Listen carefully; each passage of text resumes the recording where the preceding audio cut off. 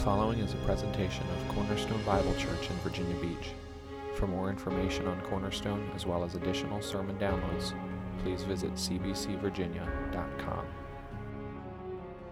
So, we are in the book of Ruth, and usually I start with like some sort of quippy thing that happened along the week with my kids or something like that, but the story of Ruth is so good, and I have very little time, that I'm just going to skip to the story. So, we're going to get right into it. Let me give you an update on what happened last week, all right? So, how many were here last week? So, okay. I know, I love like the half hands. Like, no one's like going to be a nice, loud, and proud one. Yes, Kimberly, thank you. I see that hand. Now I can, actually. Two. Oh, very good. We got jokers in the crowd. Okay. So what's happening here is last week we went through chapter 1. We introduced ourselves to the book of Ruth, and we went through the first part of the story. So what I'm going to do is I'm going to hit the highlights here and give you what you need to know before we enter into chapter 2 today.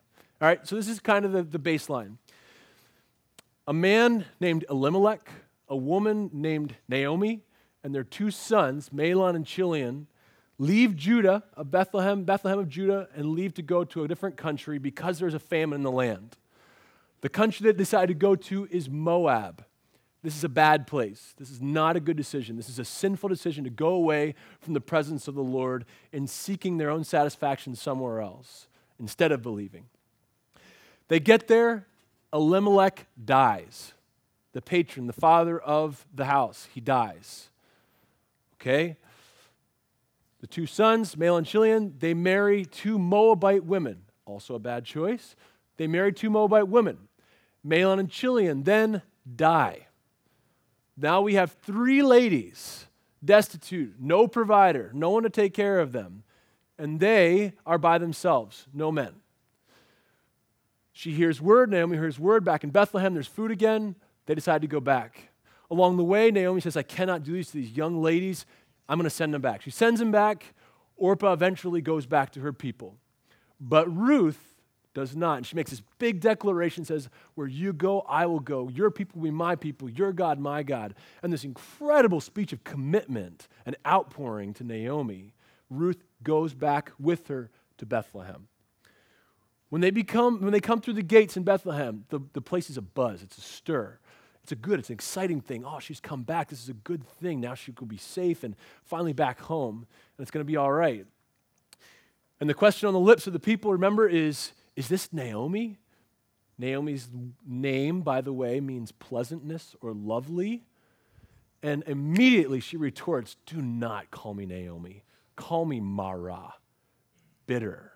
You remember this? We talked about this. She is not going to embody the name Naomi anymore because, and she makes this very clear, because the Lord has dealt bitterly with me. And she makes this huge statement. She says, I went away full, but God, the Almighty, has brought me back empty. Why should I be happy? Why should I be the lovely one? No, call me the bitter old hag, Mara. That's who I am from now on. And we watch them as they go into the gates, they come through, and they are coming at the time of the barley harvest. A little glimmer of hope at the end of the chapter there. So today, we are going to read chapter 2. So grab your Bibles, Ruth chapter 2. Now Naomi had a relative of her husband's, a worthy man of the clan of Elimelech, whose name was Boaz. And Ruth the Moabite said to Naomi, let me go to the field and glean among the ears of grain, after him in whose sight I shall find favor. She said to her, go, my daughter. So she set out and went and gleaned in the field after the reapers. And she happened to come to the part of the field belonging to Boaz, who was of the clan of Elimelech. And behold, Boaz came from Bethlehem. And he said to the reapers, the Lord be with you. And they answered, the Lord bless you. Then Boaz said to his young man who was in charge of the reapers, whose young woman is this? And the servant who was in charge of the reapers answered, she is the young Moabite woman who came back with Naomi from the country of Moab. She said, please let me glean and gather among the sheaves after the reapers. So she came, and she has continued from early morning until now, except for a short rest. Then Boaz said to Ruth, now listen, my daughter. Do not go to glean in another field or leave this one, but keep close to my young women. Let your eyes be on the field, and that they are reaping, and go after them. Have I not charged the young men not to touch you? And when you're thirsty, go to the vessels and drink what the young men have drawn." Then she fell on her face, bowing to the ground, and said to him, "Why have I found favor in your eyes, that you should take notice of me, since I am a foreigner?" And Boaz answered her, "All that you have done for your mother-in-law since the death of your husband has been fully told to me, and how you left your father and your mother and your native land and came to a people that you did not know before. The Lord repay you for what you have done, and a full reward be given you by the Lord, the God of Israel, under whose wing you have come to take refuge." Then she said, "I have found favor in your eyes, my Lord, for you have comforted me and spoken kindly to your servant, though I am not one of your servants." And at mealtime, Boaz said to her, "Come here and eat some bread and dip your morsel in the wine." So she sat beside the reapers, and he passed her to her roasted grain. And she ate until she was satisfied, and she had some left over. When she rose to glean, Boaz instructed his young men, saying, "Let her glean even among the sheaves, and do not reproach her. And also pull out some of the bundles for her, and leave it for her to glean, and do not rebuke her." So she gleaned in the fields until evening. Then she beat out what she gleaned, and it was about an ephah of barley. And she took it up and went into the city. Her mother-in-law saw what she had gleaned. She also brought out and gave her what food she had left over after being satisfied. And her mother-in-law said to her, "Where did you glean today? And where have you worked? Blessed be the man who took notice of you." So she told her mother-in-law with whom she had worked and said, "The man's name with whom I work today is Boaz." And Naomi said to her daughter-in-law, "May he be blessed by the Lord, whose kindness has not forsaken the living or the dead." Naomi also said to her, "The man is a close relative of ours, one of our redeemers." And Ruth the Moabite said, "Besides, he said to me, 'You shall keep close to my young men until they have finished all my harvest.'" And Naomi said to Ruth, her daughter-in-law, "It is good, my daughter, that you go out with these young women, lest in another field you be assaulted." So she kept close to the young women of Boaz, gleaning until the end of the barley and wheat harvests. And she lived with her mother-in-law. Let's pray. God, we are humbled by your grace in Jesus Christ. We are humbled that you have made us your own. As Stacy talked about earlier, Father, we saw not only your acts of goodness in our lives, but Father, the fact that you sent Jesus Christ to live and die and rise again so that you could conquer death, so that you could make us your own. We're totally undeserving, Lord. It's a shortcoming. We can't even say how undeserving we are, Lord, but we recognize who you are and we praise you. We worship you this morning as a group together, honoring you, to gather together to lift high the name of Jesus Christ. May we not turn it in on ourselves and be self-focused and be distracted with the stuff around us, but rather would you focus our eyes on you. We may see you for who you are, not for what we want you to be. You change us, Father, and open our hearts. Give us ears to hear, eyes to see. In your name, amen. All right, so we begin with the introduction to a new character, straight off the bat here. The first verse. It's a strange, brief, but really important introduction. Our author says, "Now Naomi had a relative of her husband's, a worthy man of the clan of Elimelech, whose name was Boaz." This is rather curious because the following statement, verse 2, doesn't have anything to do with verse 1. If you look at it, now we know the story a little bit, but if you didn't know the story, you're reading it, you get introduced to this guy named Boaz, and the next statement, verse 2, "And Ruth the Moabite said to Naomi," something completely different. There is no connection between verse 1 and verse 2, as far as we know so far. Verse 1 is purposefully brief, it's intentional, it's specific, and it's leading. In a sense, if this is your first time reading it, you'd read through verse 1, then you'd read verse 2, and you kind of look back at verse 1 and say, "Did I miss something? That was odd. Oh well." Bingo. Mission accomplished. Your author has done that on purpose. So now you have, in the back of your mind, this idea of who Boaz is swirling around. Like, okay, I'll just hold on to that piece of information, I guess. And now we go back into the story. And as soon as you begin to read verse 2, your immediate reaction is to see that and think, that's very odd. That's on purpose. Pick that kind of a clue up. when you see something that's either repetition, we talked about this, or some sort of oddity that maybe don't strike us right away, be a student and think, why did this happen? Our author is slowing us down and causing us to think, okay, that's important, I think. This is the very first thing, and now he's going to go into the story. I'm going to hold that and think about it. So, notice that the author talks about the relationship, first of all, of Naomi.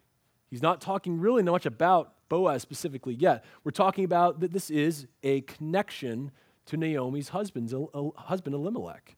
The author notes that he is a worthy man, that he is from the clan of Elimelech, and again, that his name is Boaz. That's it. We'll find out more later. For now, we've been handed information back, like I said. Wait. Verse 2, and Ruth the Moabite, let me stop there. That's like a really degrading title. I don't know if you understand this. That's not a title that you want to have. And she is named this over and over. If you look in 1:22, in 2:2, or right here, in 2 verse 6, in 2:21, in 4:5, and 4:10, all these different places, she's called Ruth the Moabite. That is like calling someone, you'll know this reference, Rahab the harlot. This is not a generous or good title. Someone, oh yeah, Chris of Lowndes is my last name. Like that's how you identify me. No. It's much deeper than that. And it is a separator. It's on purpose. Whereas you'd find Elimelech being from the clan of, Elimelech's clan and being from Judah and Bethlehem, we're going to find out that Ruth is called Ruth the Moabite. Not an endearing term. This is not a good thing. Verse 2, let me read it again. So Ruth the Moabite said to Naomi, let me go to the field and glean among the ears of grain, after him in whose sight I shall find favor. So whoever's going to look after me. And she said to her, go, my daughter. And she set out and went and gleaned in the field after the reapers. So what's happening here? This idea of gleaning, what is Ruth referring to? Let me read you two passages of Scripture. This is from the law. This is what God put in place for Israel and Judah, how they should operate. Leviticus 23:22. Just listen. And when you reap the harvest of your land, you shall not reap your field right up to its edges, nor shall you gather the gleanings after your harvest. You shall leave them for the poor and for the sojourner. That's someone who's traveling through. I am the Lord your God. Deuteronomy 24:19. Listen to this, even more stark. When you reap your harvest in your field and forget a sheaf in the field, you shall not go back to get it. It shall be for the sojourner, for the fatherless, listen, and the widow, that the Lord your God may bless you in all the work of your hands. God has placed within the law a provision for the needy. He's made this an opportunity for them to be able to have food.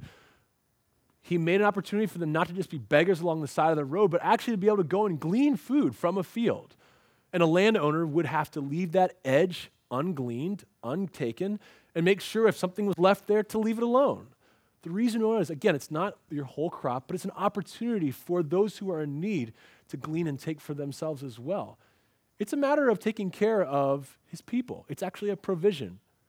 A little bit different than what we would see in begging, but that's what he's doing. Again, in verse 2, we find Ruth asking her mother-in-law if she's good with her going to claim what little stuff she's entitled to as a widow, and, by the way, a sojourner, right? Although she already classified herself as not one.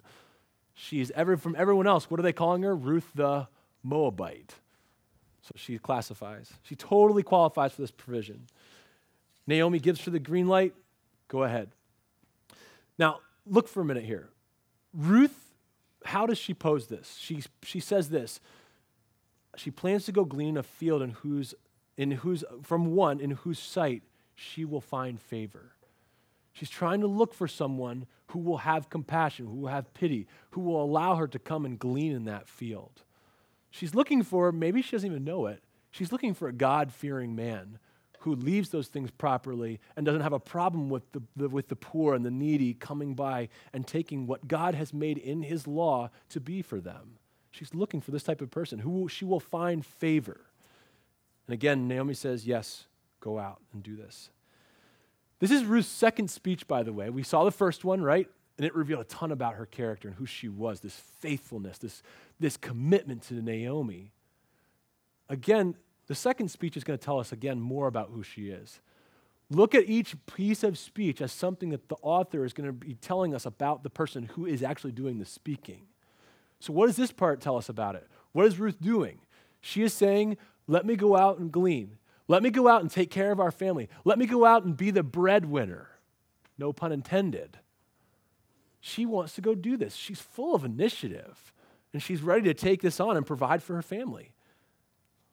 Again, there's a highlight in this speech. A lot more speaking is coming in this chapter, so look for it, think about it, what's happening, what is the author trying to do with these people through what they're saying. Let's get back to verse 3. So we went out to the glean in the field. Let's pick up halfway through the verse. And she happened to come to the part of the field belonging to Boaz, who was of the clan of Elimelech. And behold, Boaz came from Bethlehem. Let me get off on a small rabbit trail here for a minute. Let me look at those first three words. And she happened to come. It just so happened that she came to this place. You and I, many of us don't read Hebrew well. Probably none of you have a Hebrew reader in front of you. I could be wrong. Maybe someone brought it, and that's great. Let me take this and translate it back a little bit so that you understand. It's a choppy wooden translation. This idea of the and she happened, this is the idea. As chance chanced it, this is what happened.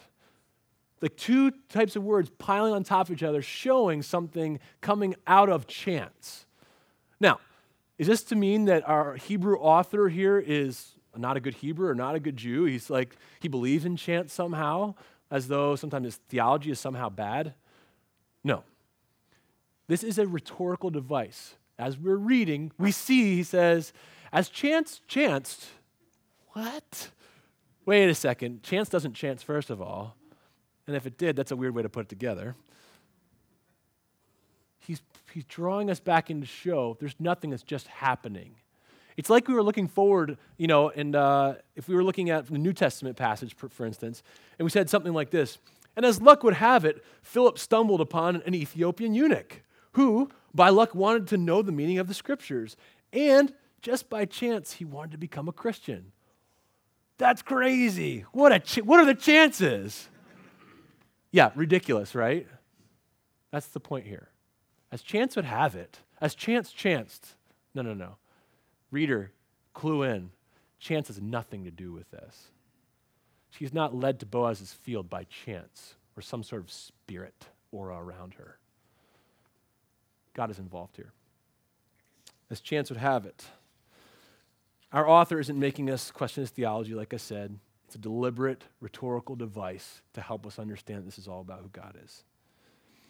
God has brought Ruth to the field of Boaz, the one who was from the clan of Elimelech, and now, lo and behold, remember that he says that right here, behold, here comes Boaz. It's almost like, again, look, wow, can you imagine? Boaz is here. He showed up.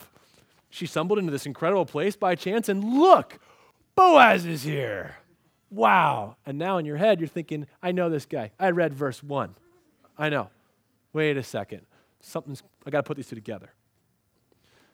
God brought Ruth to this place, and he is in control, bringing now Boaz to this place also.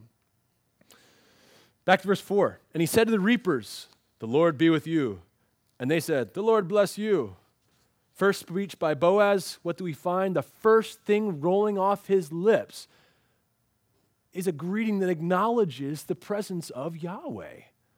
Now you say, well, it's just a greeting. Yeah, but you could have said it many other ways. You could have peace be with you or some other thing. I don't know how else they greet each other specifically, but this was one of the ways, and it acknowledges the presence of who God is, his presence. And he says, the Lord be with you. And they answer, they knew him, the Lord bless you. Sure, it's a greeting, but it's an important one. So don't miss that. Our character Boaz, these are the first words off of his lips. Don't miss that. The first thing he is saying is, the Lord bless you. Significant. Verse 5, then Boaz said to his young man who was in charge, it's like a foreman of the reapers, whose young woman is this?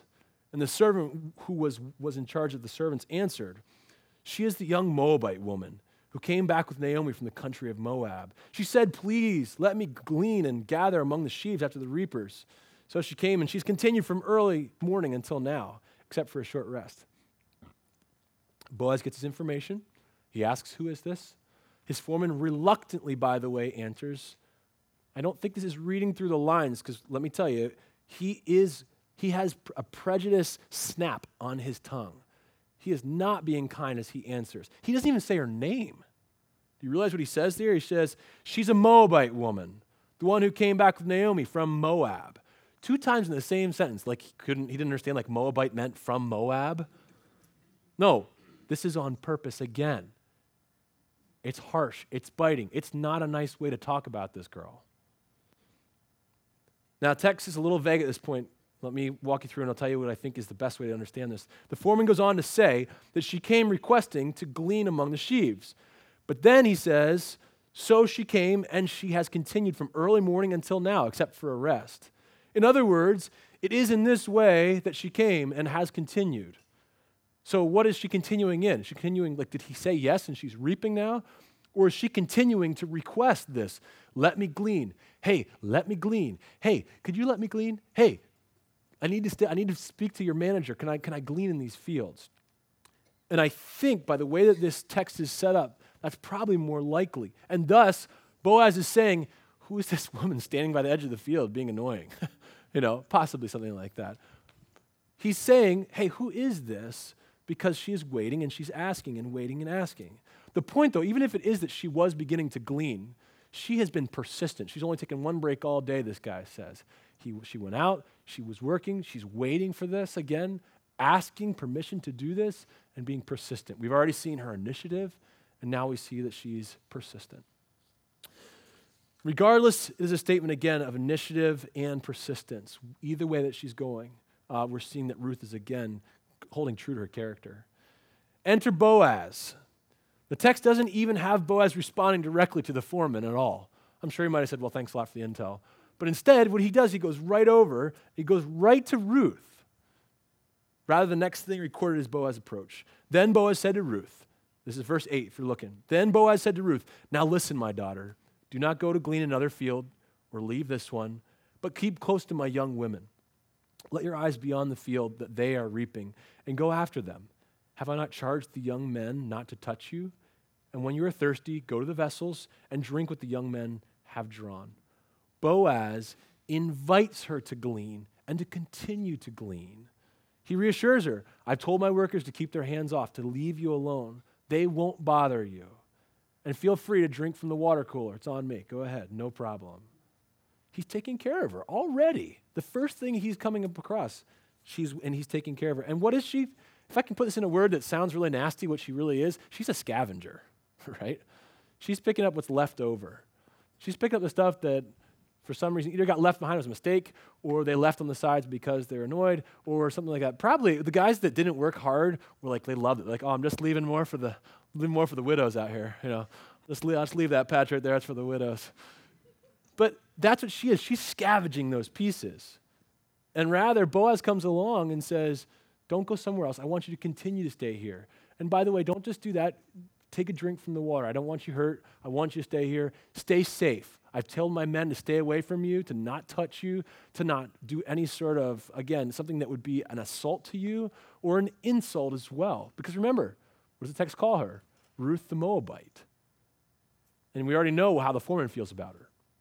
He calls her Ruth the Moabite, the one that's from Moab.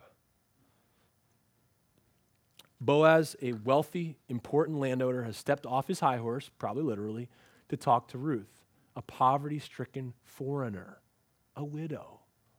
He could have easily had his foreman go and relay the message, or gotten one of his young women to say, hey, go take care of that girl. We want to make sure she's okay. But instead, he talks directly to Ruth. More than Ruth could have ever hoped for, Boaz is already starting to show how God's provision is coming to life. Look at verse 10. Then she fell on her face, bowing to the ground, and said to him, why have I found favor in your eyes, that you should take notice of me, since I am a foreigner? She asked the same question. Yeah, Boaz, what's the deal? Like, why are you being so kind to Ruth? This is exactly what Ruth was looking for. But remember verse 2, Ruth was looking for one that was, the one that she could find favor in their sight. She's found it. But why, Boaz? She's surprised. Why would Boaz choose to go over and above the requirements of the law? Does he have some sort of a good reason? Let's look at verse 11. But Boaz answered her, all that you have done for your mother-in-law since the death of your husband has been fully told to me, and how you left your father and your mother and your native land and came to a people that you did not know before. The Lord repay you for what you have done, and a full reward be given to you by the Lord, the God of Israel, under whose wings you have come to take refuge. First of all, I've heard about what you've done for mother-in-law, and listen, I'm impressed. It's a big deal what you've done, Ruth. In my opinion, you've done a wonderful thing. I mean, you left your home, you left your family, you left your native land to come and be with this bitter old hag. That's what you decided to do. That's a big deal. You've taken care of her. Now you've come out to my field to take care of her and to provide for her. That's a big deal. It's not a small thing. In fact, I'm so impressed that I can't help but give you a little blessing along the way. And he says it. Boaz actually praises Ruth to the point of calling God to do something on his part for repaying Ruth for what she has done. Look at it. He calls the Lord to repay her for what she's done. And then lastly, he acknowledges that Ruth has submitted herself to God in a way that claims him as a protector. Boaz is recognizing that Ruth has flung herself on the mercy of God. She said, your people, my people, your God, my God. And now he draws upon this incredible analogy that we see all through the Psalms of this mother bird taking the wings and spreading them out over the chicks, the defenseless chicks who would die otherwise. And it said, Ruth, you have come in to that person, that God, for refuge. May he treat you the right way. And he calls God to do that and calls him to not only reward her, but give her a full reward, the text says. So he is calling God to do this. In his little praise for her, he is actually making a prayer and asking God to be the fulfiller of what she really deserves. Ruth responds, verse 13. Then she said, I have found favor in your eyes, my Lord, for you have comforted me and spoken kindly to your servant, though I am not one of your servants. Ruth responds, humility, grace, thankfulness, and she understands how great of a kindness this is. She recognizes that Boaz does not own her, has no authority over her, and yet he has comforted her, interesting language, and spoken kindness to her. And that's the end of the scene. Scene 1 is over. This is a great start for our ladies, Ruth and Naomi. Now, Naomi has no idea about all this stuff happening yet. Only Ruth does. It's a great start because we know it has implications, though. If she can glean, she can probably take something home for Naomi as well and take care of her. They have found food. They found a worthy man that fears God, who is listening and who has actually gone out for protection and provision for these ladies. This is a ray of sunshine in a very dark and bitter night so far. We're seeing one of our first real big rays of sunshine. Let's head into scene 2, though. Verse 14. And at mealtime, Boaz said to her, come here and eat some bread and dip your morsel in the wine. So she sat beside the reapers, and he passed to her roasted grain. And she ate until she was satisfied, and she had some left over. When she rose to glean, Boaz instructed his young men, saying, let her glean even among the sheaves, and do not reproach her. And also pull out some of the bundles for her, and leave it for her to glean, and do not rebuke her. Do not reproach her, do not rebuke her. In the book of Matthew, chapter 7, you guys know this. We see Jesus telling his disciples that you will know a person by their fruits. In James, chapter 2, it reminds us that a person's true faith will evidence itself in action.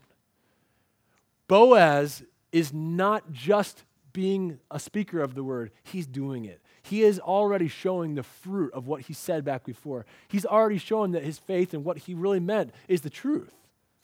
Boaz just made this lofty speech calling God to work in her life and to provide and to give her a full reward and to protect her, but his talk is not cheap. Not only does Boaz do his part in allowing Ruth to glean in his field, he is now entering into the realm of providing even more. Some of this actual blessing that he called down from God, he is taking part in being the giver of this blessing now. We're watching him actually do it. Not only does Boaz do his part in allowing Ruth to glean his field, he's now entering into the realm of adding more stuff, doing other things that are outside of his obligation. He's going above and beyond. In a way, you could say that he's showing Yahweh-type love.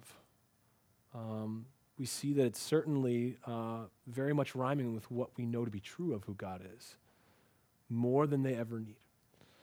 At mealtime, he brings Ruth to the table.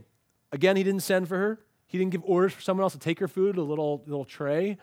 Rather, he talks to her directly. He seats her at the table with his paid laborers and gives her so much that she has leftovers from dinner.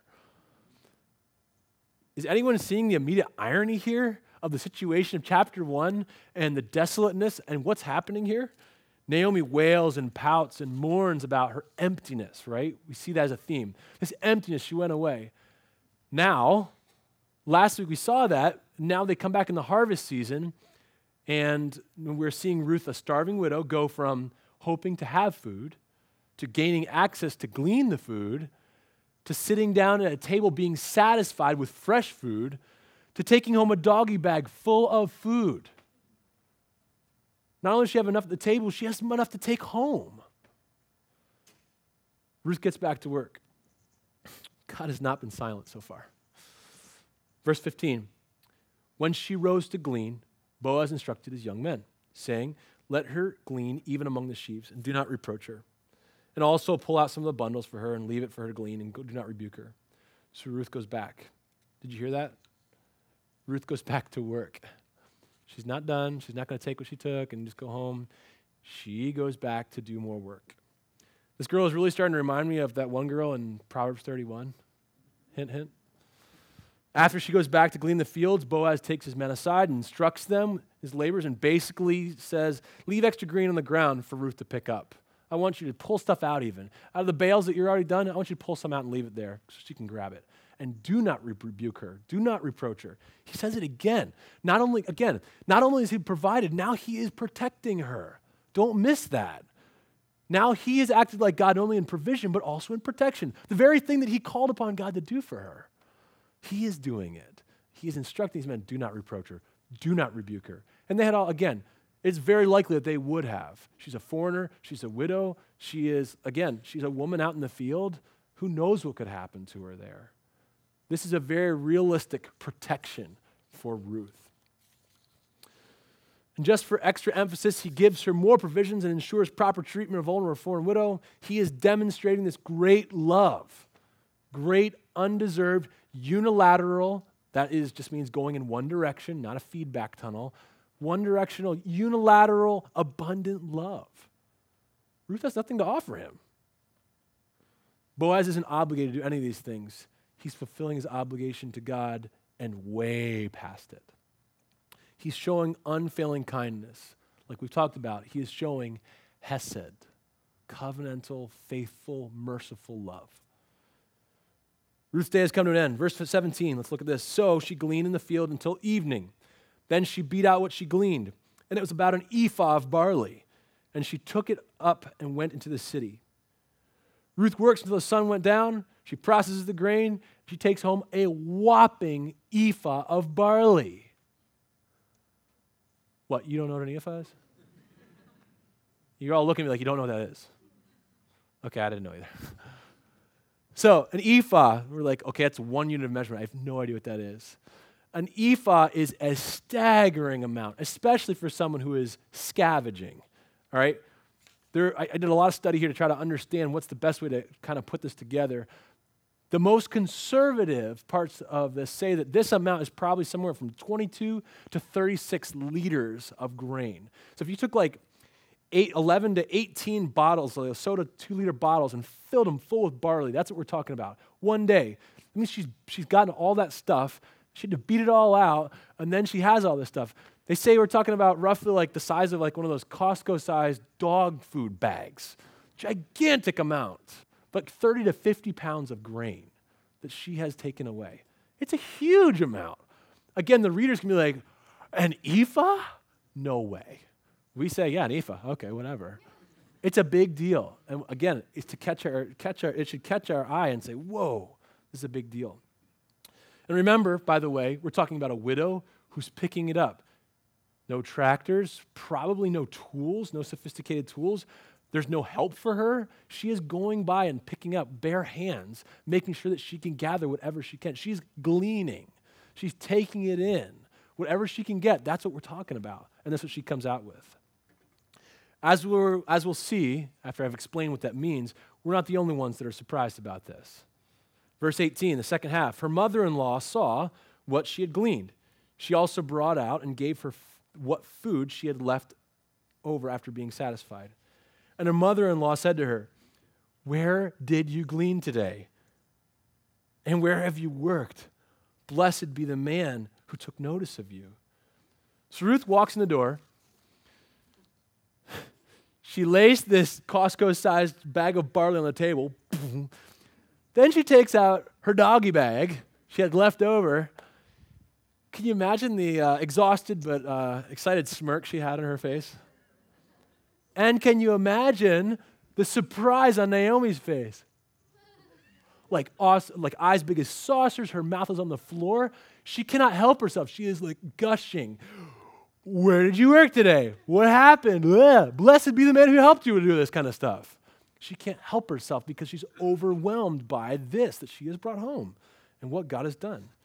She blurts out like these two questions and a blessing. Sounds like some weird mixer game to me, but she says, "Where did you glean today? Where did you go? Where have you worked? Blessed be the man that took notice of you." Her excitement evidenced itself in two questions, and essentially, these are the same question. It's for emphasis. Don't miss that. If someone's saying something, it's not like different wording is doing a different thing and she's asking two separate questions. It's two different questions that are actually asking the same question. It's for emphasis. She can't help herself. What happened? You've got to tell me the story. And go ahead and tell. No, and before you do that, let's give a blessing to this guy. May the Lord bless this man. This is amazing. Verse 19, the second half. So she told her mother-in-law with whom she had worked and said, "The man's name with whom I work today is Boaz." Remember, just pretend for a minute that you weren't here for the last 20 minutes or so and heard this whole story. Naomi has no idea what's going on. When she hears this, it's a huge shocker. She could have just said, by the way, also, this is great effect by what the author does. He draws this out. He's this cool little theatrical trick of slowing down the answer and building this suspense. He could have just said, she could have said the field of Boaz. But no, listen for a minute. The author says, so she told her mother-in-law with whom she had worked and said, "The man's name with whom I work today is..." Do you get what's happening there? Like to us, we just read it over like, Boaz, got it. I already know that. He is laying it way out and showing us and slowing us down to say, okay, Boaz. No way, because we already know verse 1. And of course, Ruth and Naomi especially knows verse 1, who this man is and how important he is to them. It will help us a little bit to remember that this is not only a kindness of a wealthy landowner, Boaz, to a random foreign widow, Ruth. It's much larger than that. Naomi's coming statements will draw us back into her story. So pay attention here. It's going to bring us back into her struggle. And we've been in the field of Boaz this whole time today. But listen as she responds. Verse 20, and Naomi said to her daughter-in-law, "May he be blessed by the Lord, whose kindness," chesed, by the way, "has not forsaken the living or the dead." Naomi also said to her, "The man is a close relative of ours, one of our redeemers." Naomi blesses him again, but then things turn theological. She blesses him in the name of the Lord. Then she describes the Lord as the one whose kindness hasn't forgotten the living or the dead. The word kindness, again, like I just said, is the word chesed, that idea of covenant, faithful kindness and love and mercy. This is Naomi's recognition. By the way, I think this is on Naomi's list. Catch that. This is not the narrator saying this. This is Naomi saying this. God's faithfulness to me is evidenced now. His kindness is now being poured out on the living, that's me and Ruth, and the dead. Who's dead? Elimelech. Elimelech is the one who's dead here. Her attitude is beginning to change. This is explained in the next statement. She tells Ruth that Boaz is a close relative and a potential redeemer. Well, what's that? Like that she qualifies as a redeemer. We don't talk about this much, so let me quickly explain this. A redeemer was one who was responsible for economic well-being of a relative, taking care of them, and becoming And he comes into play, especially when a relative is in distress and can't get himself out of the crisis. So things like a redeemer would come by and buy back a relative, someone who had to sell themselves into slavery, a redeemer would do something like that. Or a redeemer would do something where if someone was murdered and you were part of that clan, you were the redeemer, you would go and search them down and avenge that murderer by killing him and execute justice. Or perhaps you would show up at a place and you would be on trial to help someone who got into a political crisis or some sort of situation that when they were in a lawsuit. But for our purposes, and you probably know what's coming, for our purposes, what Naomi is referring to, he is the redeemer, and he has the opportunity and the ability to buy our land so that it doesn't leave the clan of Elimelech. This is a big deal. God gave these different parcels to all these different places in Israel, and he did it on purpose. And if Elimelech doesn't have himself or doesn't have any sons, he has no inheritance. He has 3 women. Now he has 2 women to deal with. They can't do anything about it, but there's a redeemer possibly that could do this, who could provide, who could step in and actually make a difference. This is who Boaz is. In our scenario, we're seeing him. It just so happened that she happened to stumble into Boaz's field. Potential redeemer. Verse 21. We're looking to get a little information here. This is all we know from Naomi up to this point. All we know from Ruth and what we've seen in the text before, we're going to get a little extra information here. All right? Verse 21, Ruth the Moabite said, Besides, he said to me, you shall keep close by my young men until they have finished all the harvest. Did you catch that? Before, he had said, you stay at my fields, but now we're catching the rest of what was actually happening. All harvest. It's like a continuation to say, you glean today, an ephah, that's great. No, come back and continue to stay with me until the end of my harvest. Continuing provision. Naomi responds, verse 22, it is good, my daughter, that you go out with his young women, lest in another field you be assaulted. So, this is the summary statement, she kept close to the young women of Boaz, gleaning until the end of the barley and wheat harvests, both, by the way, and she lived with her mother-in-law. The author finishes up with this little statement to kind of encapsulate it and see what's happened. And he leaves us with a very interesting little phrase. Did you catch that? And she lived with her mother-in-law. Well, duh. Like, where else was she going to live in a tent? Or I don't know what she's going to do. Get her own apartment? It's purposeful. Again, to us, it's a little weird, right? There's a reason here. The author is showing us something again. Remember the prayer of Naomi way back when Orpah and Ruth had come and she said, you need to go back? What did she pray for? That you may go find rest in the house of your husbands. She still is wanting them to be married. And her author somehow is also wanting this. We already know there's a redeemer. But that's not really enough for Naomi. She wants a little more, and it's not enough for our author. Could it be that what Naomi really wants is a son? An heir? What if Boaz, aside from taking care of the 2 women, could be a husband to Ruth and bring offspring for Elimelech's clan? And truly restore the wholeness of that clan? What if, indeed? I guess we'll see in chapter 3. So ends the story of chapter 2. We're almost done. 3 things we want to pull out. So we say, so what about this? Because we have a lot to look forward. And it gets better and better and intriguing. Don't read ahead. It gets really good. You can read ahead, it's okay. But don't get too interested. 3 things. 1 is Ruth, 1 is Boaz, and 1 is God. I'm going to bring these 2 together for time's sake. We see the character of Ruth, we see the kindness and compassion of Boaz, and we're astounded. We look back and we watch these people as being the quintessential people who are responding correctly to what it means to be a person of God, a child of God. They understand it and they're doing it correctly. Boaz is full of compassion and love and provision and protection. He looks at that. But who better than him he points forward to was compassionate and loving and kind and protected and provide? Jesus Christ. Don't be enamored by Boaz, folks. He's awesome. I'm sure I'd like to hang out with him, but he's not the hero here. He does remind us what it means to live correctly under God's rule.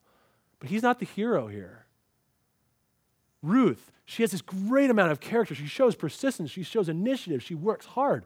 She has respect from those people that actually matter. She's taking care of her mother-in-law, which she never had to do. Man, we need to be like Ruth too.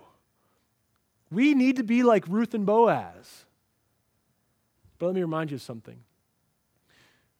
You can't. You cannot be like Ruth. You cannot be like Boaz in your own strength. You cannot be like Christ in your own strength. Do not forget Galatians 2:20. I'm sure some of you know it by heart. I have been crucified with Christ.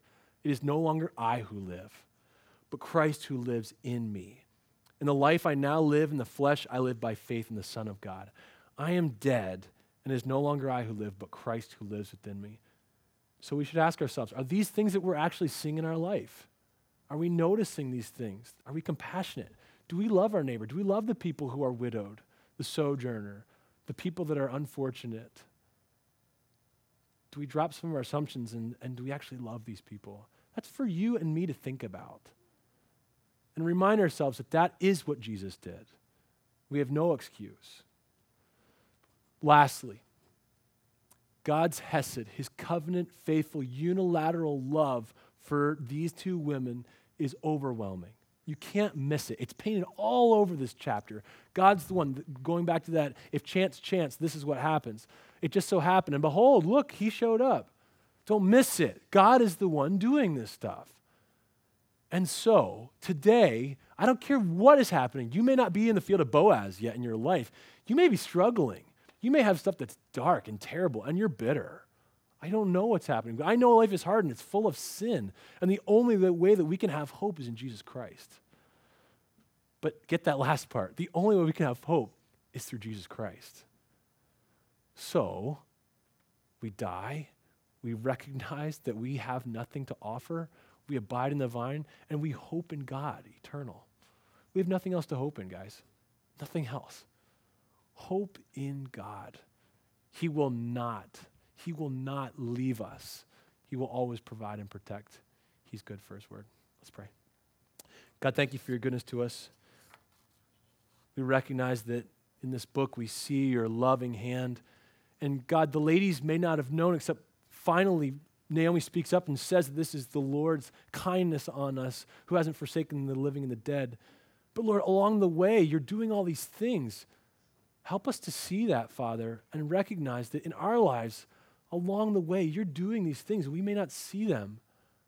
May we take a minute to stop right now and declare to one another, it's your loving kindness that has provided for us. It's your loving kindness that has turned us to hearts of repentance. We worship you today, Father, and thank you in Jesus' name.